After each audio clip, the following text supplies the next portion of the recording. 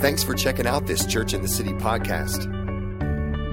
In our 10-part series entitled Because Jesus is Lord, we're exploring the practical ways in which the Lordship of Jesus impacts our everyday lives. We hope you enjoy, and you can check out more at churchinthecity.us. Morning, everyone. Great to see you all again, and excited, as Chris said. Just what an amazing time of worship we just enjoyed, wasn't it?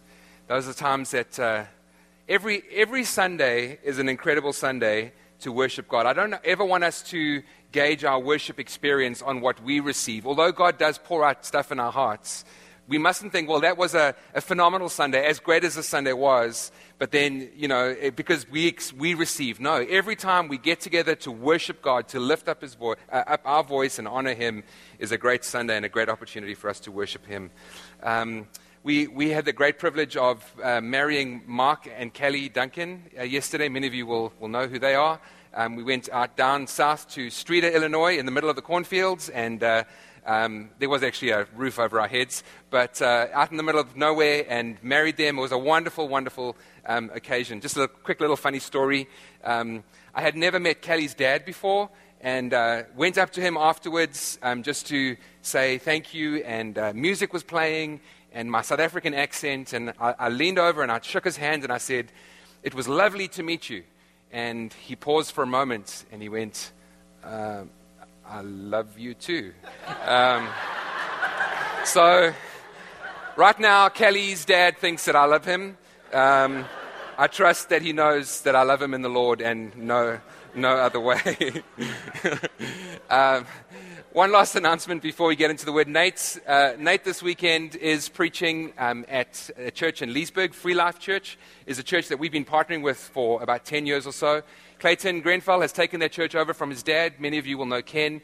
So Nate is out there this weekend doing some training with the worship team, and he's actually preaching this Sunday. So, Lord, we just thank you for this incredible morning that we've had so far. And I pray, Lord God, that what we get into this morning would not deviate from what you've already started. But I pray that it would be the crossing of the T or the dotting of the I to what you are already writing into our hearts, Lord God. I pray, thank you, Holy Spirit, that you are just so tangibly at work right now, just ministering your love and your goodness to so many of us. And I just pray, Father God, that each and every one of us here this morning would leave here today knowing that you have said or ministered to or touched us in some way. Lord, we love what we can do, but we love even more what you can do, only what you can do. And that's what we are just so desiring of this morning, Lord Jesus, is just to know your touch and to know your ministry in our hearts. And so to that end, Lord God, we just come yielded, we just come submitted, and we just come hungry to hear from you and to just receive what you have already started here this morning. And so we pray in Jesus' name for that. Amen. Amen. So earlier this week, I was listening to a sermon that a friend of mine was preaching on discipleship. And during that sermon, he referenced the story of Jesus and Zacchaeus. I'm sure many of you are familiar. Perhaps if you're not, let me just read a few verses out of Luke chapter 19. It's this account where Jesus is coming into Jericho. And it says in Luke chapter 19, Jesus entered Jericho and was passing through. A man was there by the name of Zacchaeus. He was a chief tax collector and was wealthy. He wanted to see who Jesus was, but because he was short, he could not see over the crowd. So he ran ahead and climbed a sycamore tree to see him, since Jesus was coming that way. When Jesus reached the spot, he looked up and he said, "Zacchaeus, come down immediately. I must stay at your house today." So he came down at once and he welcomed him gladly. And then what my friend did was he asked this incredibly profound question, which has been kind of bothering me and perplexing me throughout this week. And I think it's a wonderful introduction or summary even of the things that we are trying to achieve through this new series that we are starting. My friend asked this question. He said, did Zacchaeus come down from the tree because Jesus said, "Come down immediately"? Or did Zacchaeus come down from the tree because Jesus said, "Zacchaeus"? And that's I think, just a wonderful summary, it captures the heart of what we're trying to achieve through this new preaching series that we're starting today. The preaching series is called Because Jesus is Lord. And we are kind of essentially asking two main questions in this series. The first one is, what does that mean, Jesus is Lord? What are the implications? We use that phrasing often. We use that statement often, because Jesus is Lord. But what does that actually mean? The second question that we kind of after is how does the kingdom of God impact my life on a daily basis? I think we have this idea that the kingdom of God is this nebulous concept, but it doesn't really have any impact in our lives. And hopefully over the next 11 weeks, we're going to be able to show us, learn together, how does the kingdom of God tangibly, practically impact the way that I live my life day to day. And so my job this morning is not to answer those two questions. My job this morning is to set the series up, because we're going to take the next 10 to 11 weeks to answer those two specific questions. So let's jump right in. And first, I want to begin by just asking the question, what is the kingdom of God? It's something that I think we need to frame the series. We need to frame the start of the series by answering that question, what is the kingdom of God? I think often when we think about God's kingdom, when we think about a kingdom, we think about a particular place. We think about a place where a king or a queen is ruling. It's a land, or it's a region, or it's a territory. The United Kingdom of Great Britain and Northern Ireland is one that I'm sure every one of you are aware of. I'm actually used to be a citizen there. I'm now a citizen of the great kingdom of the United States of America, which is not a kingdom at all, but anyway. But what's interesting is that Scripture does not refer to a kingdom as a place. It's not the primary way that Scripture refers to a kingdom. When we read of things like the kingdom of God or the kingdom of heaven, in Matthew chapter 4, Jesus says the kingdom of heaven is at hand. Jesus is not talking about a particular place, but he's talking about a reign or a rule or a dominion or an influence or the effect of that king ruling in that particular place. And it's important that we hold that at hand. So the kingdom of God is the reign and the rule of Jesus. It's the extent of Jesus' lordship and the extent of his influence. Psalm 103 verse 19 says, "The Lord has established his throne in the heavens, and his kingdom rules, his reign rules or extends over everything." It's actually a good practice, if you are reading the New Testament, when you come across the word kingdom, in your mind to substitute that word for reign or rule. Matthew chapter 4, when Jesus said, the kingdom of heaven is at hand. Jesus began to preach, the kingdom of heaven is at hand. Substitute in your mind, the reign and the rule of Jesus is at hand. The kingdom of God, secondly, is centered on the person of Jesus Christ. And it's characterized, as the book of Romans teaches us, it's characterized by righteousness, peace, and joy. Can I say, friends, the kingdom of God is not a theological concept. The kingdom of God is not a philosophy. The kingdom of God is not a matter of debate. The kingdom of God is the practical, tangible, real effect of Jesus' reign and rule in our lives. And the kingdom of God manifests in us, or it manifests through us, to the extent that you and I, our families and this church, are prepared to submit ourselves or surrender to the lordship of Jesus. We get to experience his righteousness, peace, and joy. We get to experience his life. We get to experience his power as we submit ourselves to his authority. It's obvious for us to think about things like salvation or healing as very tangible, very visible ways that the kingdom of God advances. But can I say, the moment we do what Chris and Hugh was encouraging us to submit our finances, for example, under Jesus' rule, or submit our parenting, or submit our relationships under Jesus' rule, we can experience the tangible presence of God in those areas just as much as when salvation or healing takes place. We experience the righteousness and the peace and the joy that come by the Holy Spirit. Friends, every one of us know who are believers in Jesus, yes, we are righteous, but that too is an experience. I want to experience the righteousness of God, the right standing that we have with God, and that comes when we submit ourselves to his authority. The wisdom of the kingdom is not the wisdom of the world. Again, finances. The wisdom of the world with regards to finances is income and expenditure. The wisdom of heaven when it comes to finances, the kingdom of God, is what? Sowing and reaping. I'm just using that as an example of how the kingdom is so contrary to the ways of the world. And then lastly, the kingdom of God is the central message of Jesus Christ. And I've referenced this already 3 or 4 times, but Matthew 4:17, it says, from that time, as Jesus came out of the desert, having been tempted by the devil and achieved victory, he came out, and from that time, he began to preach, he began to teach, repent, for the kingdom of God, for the reign and rule of God is at hand. John the Baptist, interestingly enough, preached that same message in Matthew chapter 3. But what John the Baptist was saying about the kingdom of God being at hand was very different to what Jesus was meaning. Imagine one of your friends is coming over to visit today, and they're coming from out of town, maybe from the West Coast. What John the Baptist was referring to was something like your friend arriving at O'Hare. They've landed in the vicinity. They're getting close. The kingdom of God is at hand. Jesus meant something altogether different. Jesus meant something like your friend has now got off the 9094. They've driven west along Division. They've gone through these front doors and they're sitting right next to you now. The kingdom of God is at hand, friends. The kingdom of God is here. The kingdom of God is not just in the vicinity of where we are. The kingdom of God is right here, tangible for us to enjoy and experience.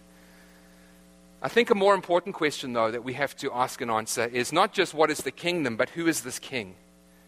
Who is this king? And we know this king to be Jesus. And I want to very quickly just walk us through 2 little passages of Scripture just to celebrate, and we've done that already so wonderfully today, to celebrate the person of Jesus that is the king of this kingdom. If you can, turn with me in the Bible to Colossians chapter 1. And we're going to just read a passage of Scripture. It'll be on the screen behind me if you don't have a Bible.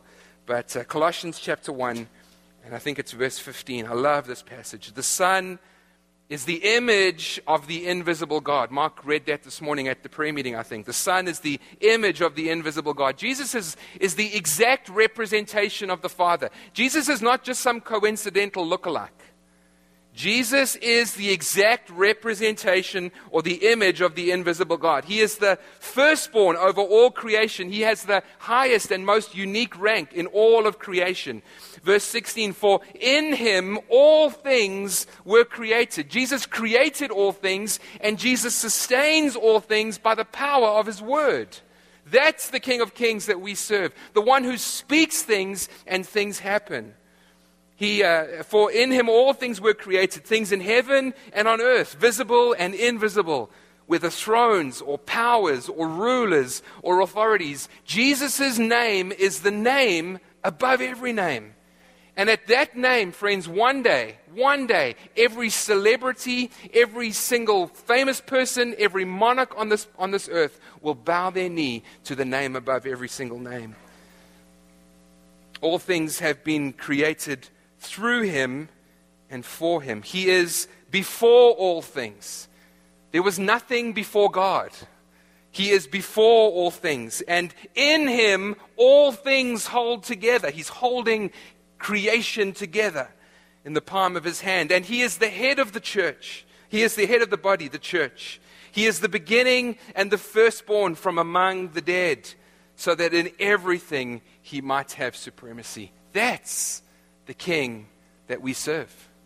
That's the reign and rule that we want to see in our lives. But the passage I want us to spend a bit more time on is a passage in the book of Isaiah. So again, if you've got a Bible, flick over if you can to the book of Isaiah in the Old Testament, just after Psalms. It is, isn't it? Yes, it is. Just after Psalms. Isaiah chapter 9, if you can turn there quickly. Let me just find my way.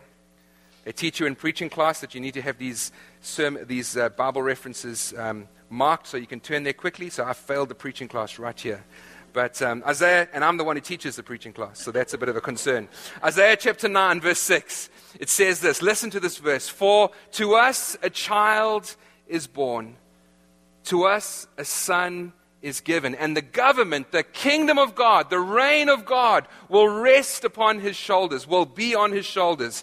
And listen to this. He will be called Wonderful Counselor, Mighty God, Everlasting Father, Prince of Peace. Friends, I think if there is something we need to teach the city, if there's something we need to teach our friends and family and those that we know in the city, it's this verse, that Jesus is the wonderful counselor. Jesus is the mighty God. Jesus is the everlasting Father and the Prince of Peace. In a world that is so desperately seeking answers, and right now, those questions that we are asking right now are around issues of race and inequality and poverty. But can I just say, throughout history, there's always been kind of the topic of the day, the questions of the day. In a world where there are always questions, this side of eternity, there will always be questions. Can I say this, friends, that Jesus was, Jesus is, and Jesus will always be the wonderful counselor, the one who is able to answer and provide insight and understanding. Colossians chapter 2 says, in Him, in Jesus, are hidden all the treasures of wisdom and knowledge. Romans 11, Paul writes this beautiful prayer, oh, the depth of the riches of the wisdom and the knowledge of God. The wonderful thing about Jesus being wonderful counselor, the wonderful thing about knowing Jesus is when we search for answers, we're not doing some sort of an academic study, but actually as we search for answers, it's Jesus that we end up finding. We end up discovering and experiencing more of Him. It's like being given a paper to write on Shakespeare's sonnets. And most of us would go to a library and kind of bury ourselves in books and come up with this kind of intellectual understanding. But imagine if you had the opportunity to sit next to Shakespeare and just hear him explain why he said, shall I compare thee to a summer's day? Thou art more fair and more temperate, isn't it, Brittany? Is that how it goes? I don't know. But imagine, James, thou art more fair and more temperate? You're not more fair and temperate at all. But you get my point. It's not. When we're seeking knowledge, when we're seeking wisdom, we're not going into this as an intellectual, cold academic study. We're coming into the presence of the King of Kings and saying, God, what is on your heart? And we end up discovering more of Him. This side of eternity, there will always be questions that won't be answered. That's the reality. And it doesn't always make sense logically. But can I say, if we know Jesus, it'll always make sense relationally. What I mean by that is even if we don't fully understand the answers, we know this, that Jesus is the one who does understand. And we can love and trust Him always.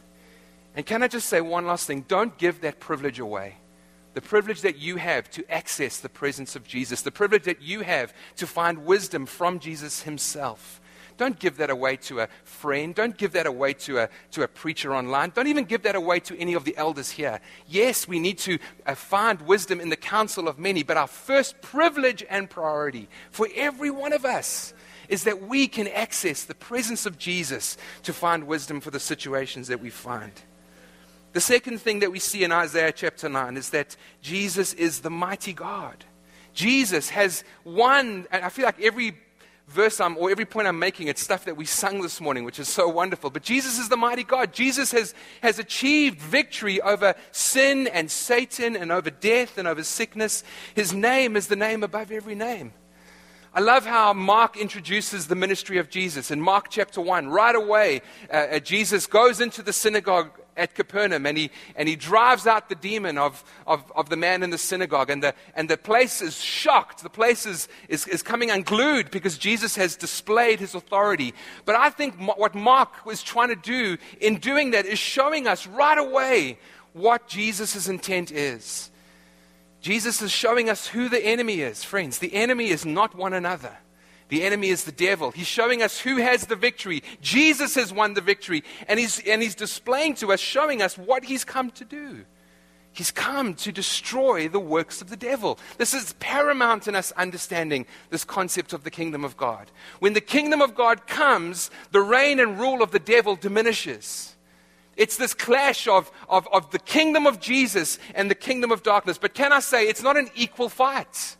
God has already achieved the victory. Matthew chapter 12, Jesus tells this wonderful parable which I think is so instrumental in us understanding the concept of the kingdom of God. Jesus explains, he says it's impossible for anyone to go into a strong man's house and to take the possessions of that strong man unless that strong man is first bound up. And friends, that's in essence what the kingdom of God is all about. Jesus has come and he has bound up the strong man. He's bound up Satan so that we can go in and take back what is actually belonging to us. I don't want to be frivolous and light, but I was racking my brains for an illustration. And the best I could come up with was Robin Hood and his merry men. And please, I'm not trying to be irreligious or inappropriate, but I think it's a wonderful illustration. The sheriff of Nottingham is like Satan, who has come to plunder the belongings of the average people. And Jesus is like Robin Hood, and we're like the band of merry men who come along with Jesus. Amen. We come along with Jesus.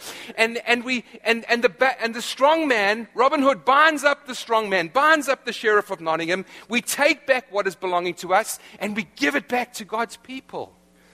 That's the plan and purpose of God. That's what God has come to do as he advances his kingdom. Friends, one of the greatest privileges we have is not just ourselves understanding the authority we have in Jesus, but helping other people come out from that oppressive, cruel, harsh rule of Satan and bring them under the loving, gracious, merciful rule of Jesus.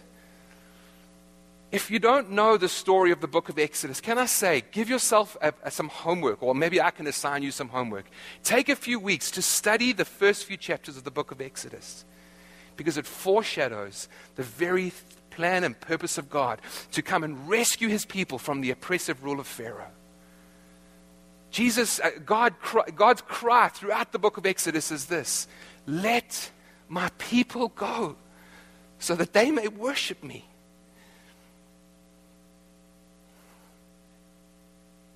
That's the cry of the Father. And it remains today, friends. There are people in our city who are bound up by Pharaoh.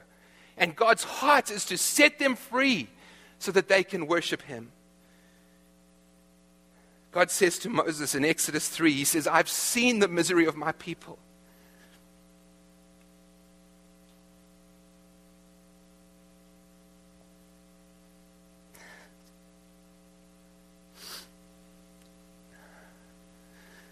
I'm sorry. I've seen the misery of my people. I've heard them crying out. Oh.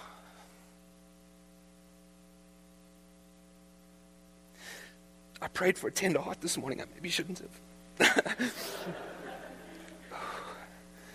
I've seen the misery of my people. I've heard them crying out. And I'm concerned about their suffering. Friends, this is the God that we serve. He hasn't changed. His heart is for the people of our city who are bound up and broken.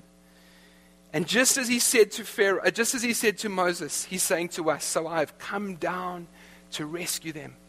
And then he says this, so now you go. I'm sending you to bring my people out. That's the mission. That's the call. That's the purpose why you and I are here in this city. That we can go and rescue God's people from the oppressive hand of Pharaoh. Jesus, thirdly, is the everlasting Father.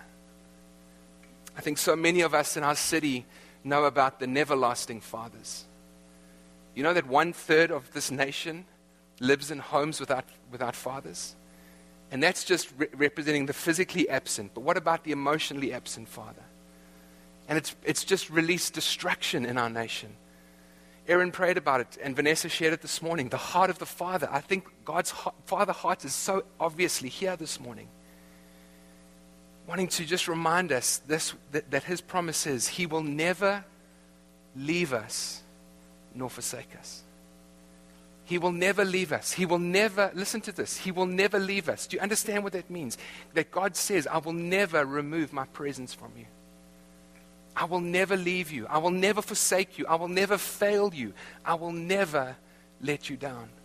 Jesus is the everlasting Father, and Jesus is the Prince of Peace. I don't want to take time to comment on that. Nate and James did an outstanding a job on that at the end of last year. But Ephesians chapter 2 says, Jesus is our peace and has destroyed the dividing wall of hostility. What typically divides us, we find unity in Jesus Christ. But the challenge that we face as we speak around this thing of the kingdom, I've spoken about the kingdom of God being at hand. The challenge that we face as we discuss over these next 11 weeks about the kingdom is the reality that God has also said to us that we need to pray for God's kingdom to come.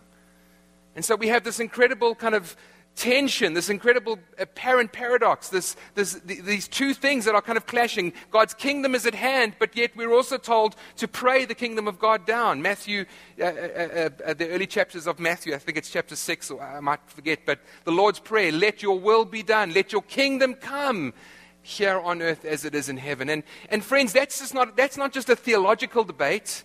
I'm pretty sure every single person here kind of understands something of that tension or that wrestle between those times when we experience the closeness of God, those times when we experience the tangible presence of God, and yet those times when God seems so far away.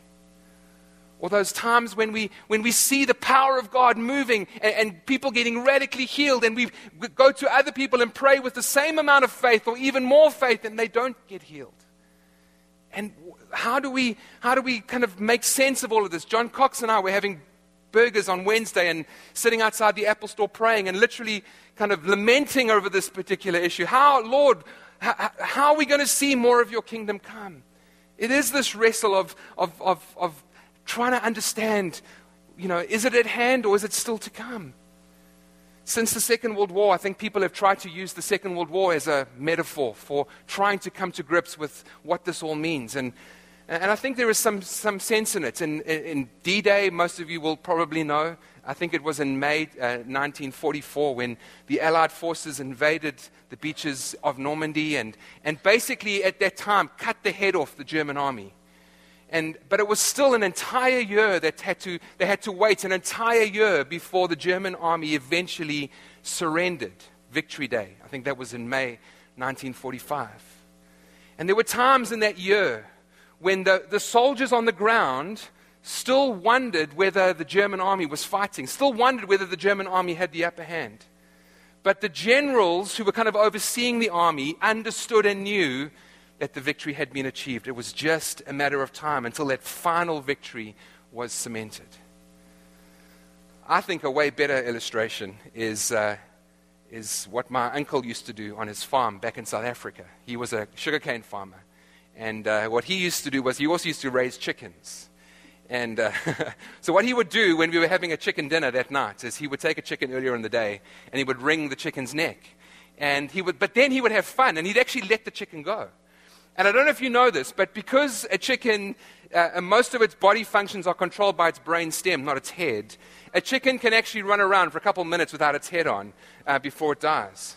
And so what he'd do is he'd wring this chicken's neck and let it go, and this chicken would run around like crazy, and then eventually, like 2 or 3 minutes later, it would just go, dunk, and fall over. Now, fun illustration, but friends, can I say that's what Jesus has done through his death and resurrection on the cross. He's cut the devil's head off. Jesus' death and resurrection has cut the devil's head off, and all that Satan is doing is trying to get his final last gasps of breath before the final victory comes. We have the victory.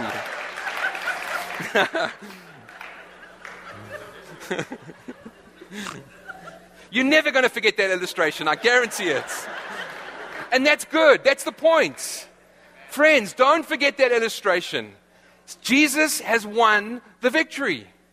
Jesus has cut the devil's head off at the cross. And we need to live like it.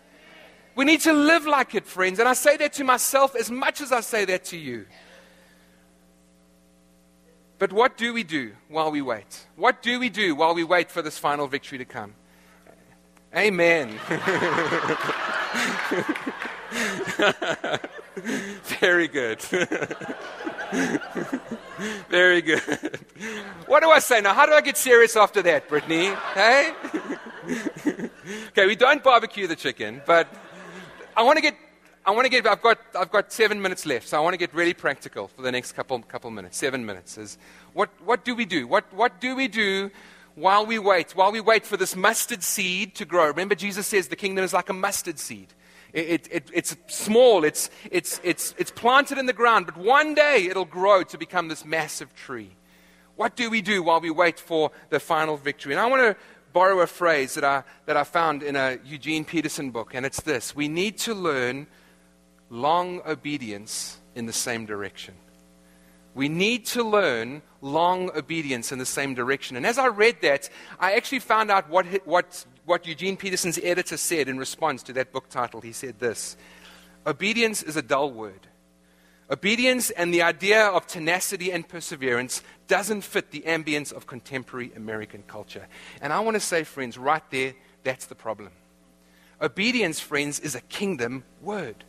Obedience is a word that is rooted in the authority and the lordship of Jesus Christ.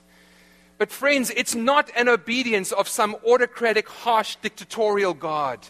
It's obedience to a loving, gracious, merciful, kind God whose heart is to set his people free. That's the obedience. So I go back to my original question. When Jesus said to Zacchaeus, Zacchaeus, come down immediately. Why did Zacchaeus come down? Did he come down because Jesus called him by name? Or did he come down because the Lord of all said, come down immediately? And I want to say the answer is both. It's both, because Jesus knew him by name. But Jesus also, the Lord of all, said, come down immediately. Obedience to the King of Kings and the Lord of Lords. So let's look at that very quickly. 4 little things, 4 little practical things that we can take with us as we go from this place. What does obedience in the same direction look like? First point, we need to engage the world immediately around us. We need to engage the world immediately around us, because if we don't, the kingdom of God becomes abstract. Something that we read about, something that we enjoy talking about, but nothing gets advanced and no lives get changed. And can I say, friends, as much as we want to see the release of the kingdom in here, it becomes equally abstract unless we are prepared to take it out into the world, unless we're prepared to love those around us. Those of you who are in the restaurant industry, Leanne is here. Sustainable and local. Those are the 2 kind of hot phrases at the moment. Sustainable food and local food. And I want to say, Jesus has been doing sustainable and local from the beginning of time. He honestly has. The Father, John chapter 20, 21, sent Jesus into, and Jesus sends us in the same way. As the Father sent me, I am sending you. God sent Jesus into a family. God sent the King of Kings and the Lord of Lords, born into a poor family, living in a village. Jesus had to work as a carpenter. Think about that, those of you who want to be in full-time ministry. Jesus had to work as a carpenter and had to find kingdom significance in the mundane things that life throws at him. And yet he was able to do that. Why? Because the kingdom of God comes into a time and place. The kingdom of God is not some abstract theology. The kingdom of God is to be advanced here in the city through my life and through yours. It's great for us to listen and hear what God is doing elsewhere in the world. But friends, the most important question for you and me, because of where you live, is what is God doing here? We can so focus on what God is doing there and miss out on what God is doing here. And so I challenge you, I challenge myself this morning.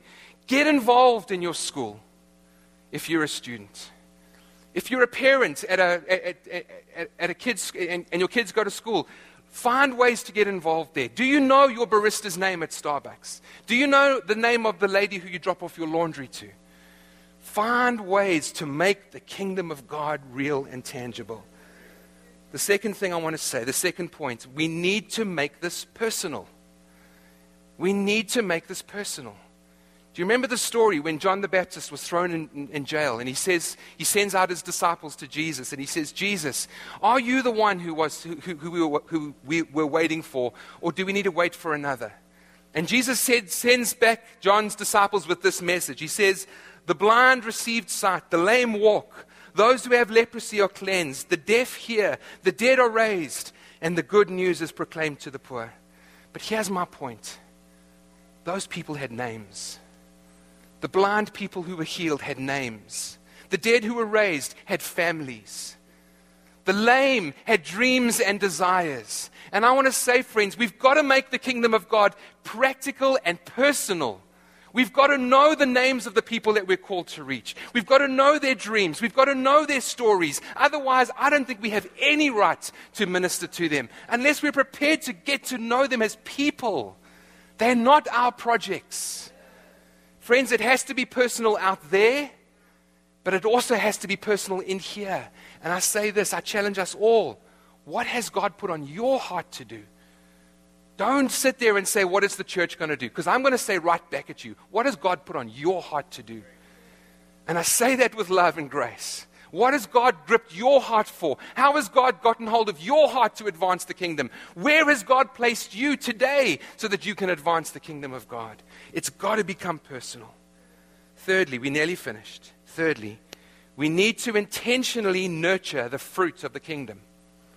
Now, this is a phrase that we came up with as a preaching team.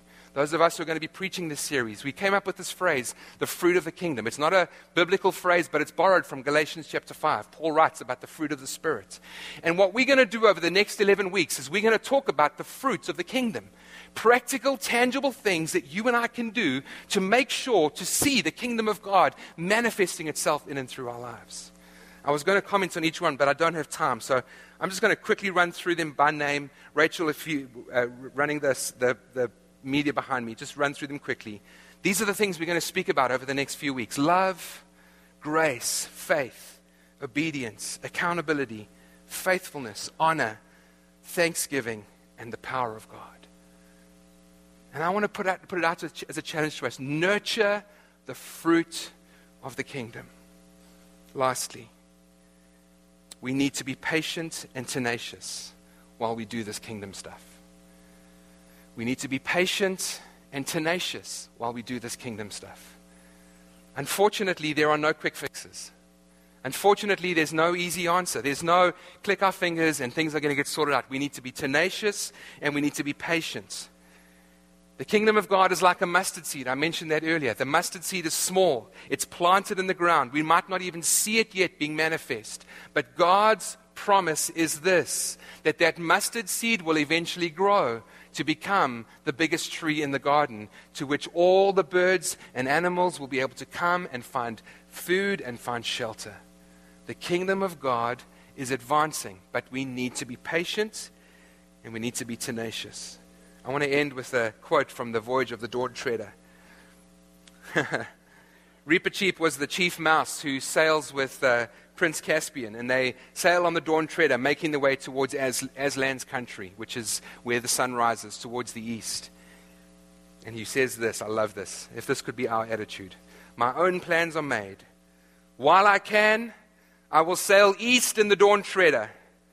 If she fails me, I will paddle east in my coracle, which is like a small life raft. If she sinks, I shall swim east with my 4 paws. And if I can swim no longer, if I have not yet reached Aslan's country, I shall sink with my nose set to the sunrise. I pray we will be those kind of people. In this time where we're not maybe seeing the breakthroughs that we would like to see, I pray we would not be those people who would give up easily. I pray we would be those people who will set our noses towards heaven.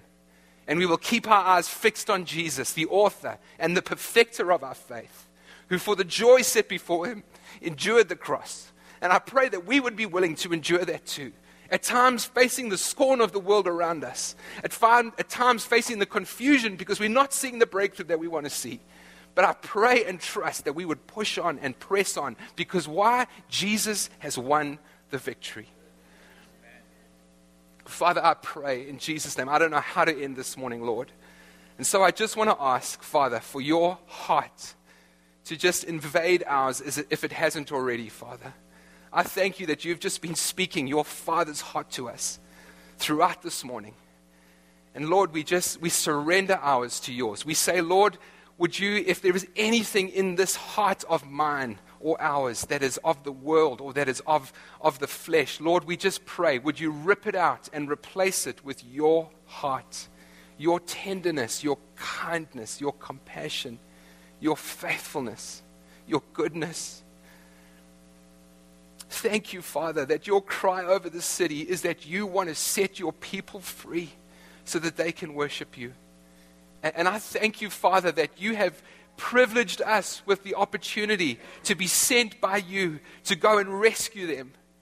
And I pray this morning, Lord, that we would be willing to do that. Lord, we say in a fresh way, Lord, here I am. Here I am. Not send Chris, or not send Vanessa, or not send whoever, but Lord, here I am. Send me. Send me. Can I ask I don't want hands or anything. I don't need to see.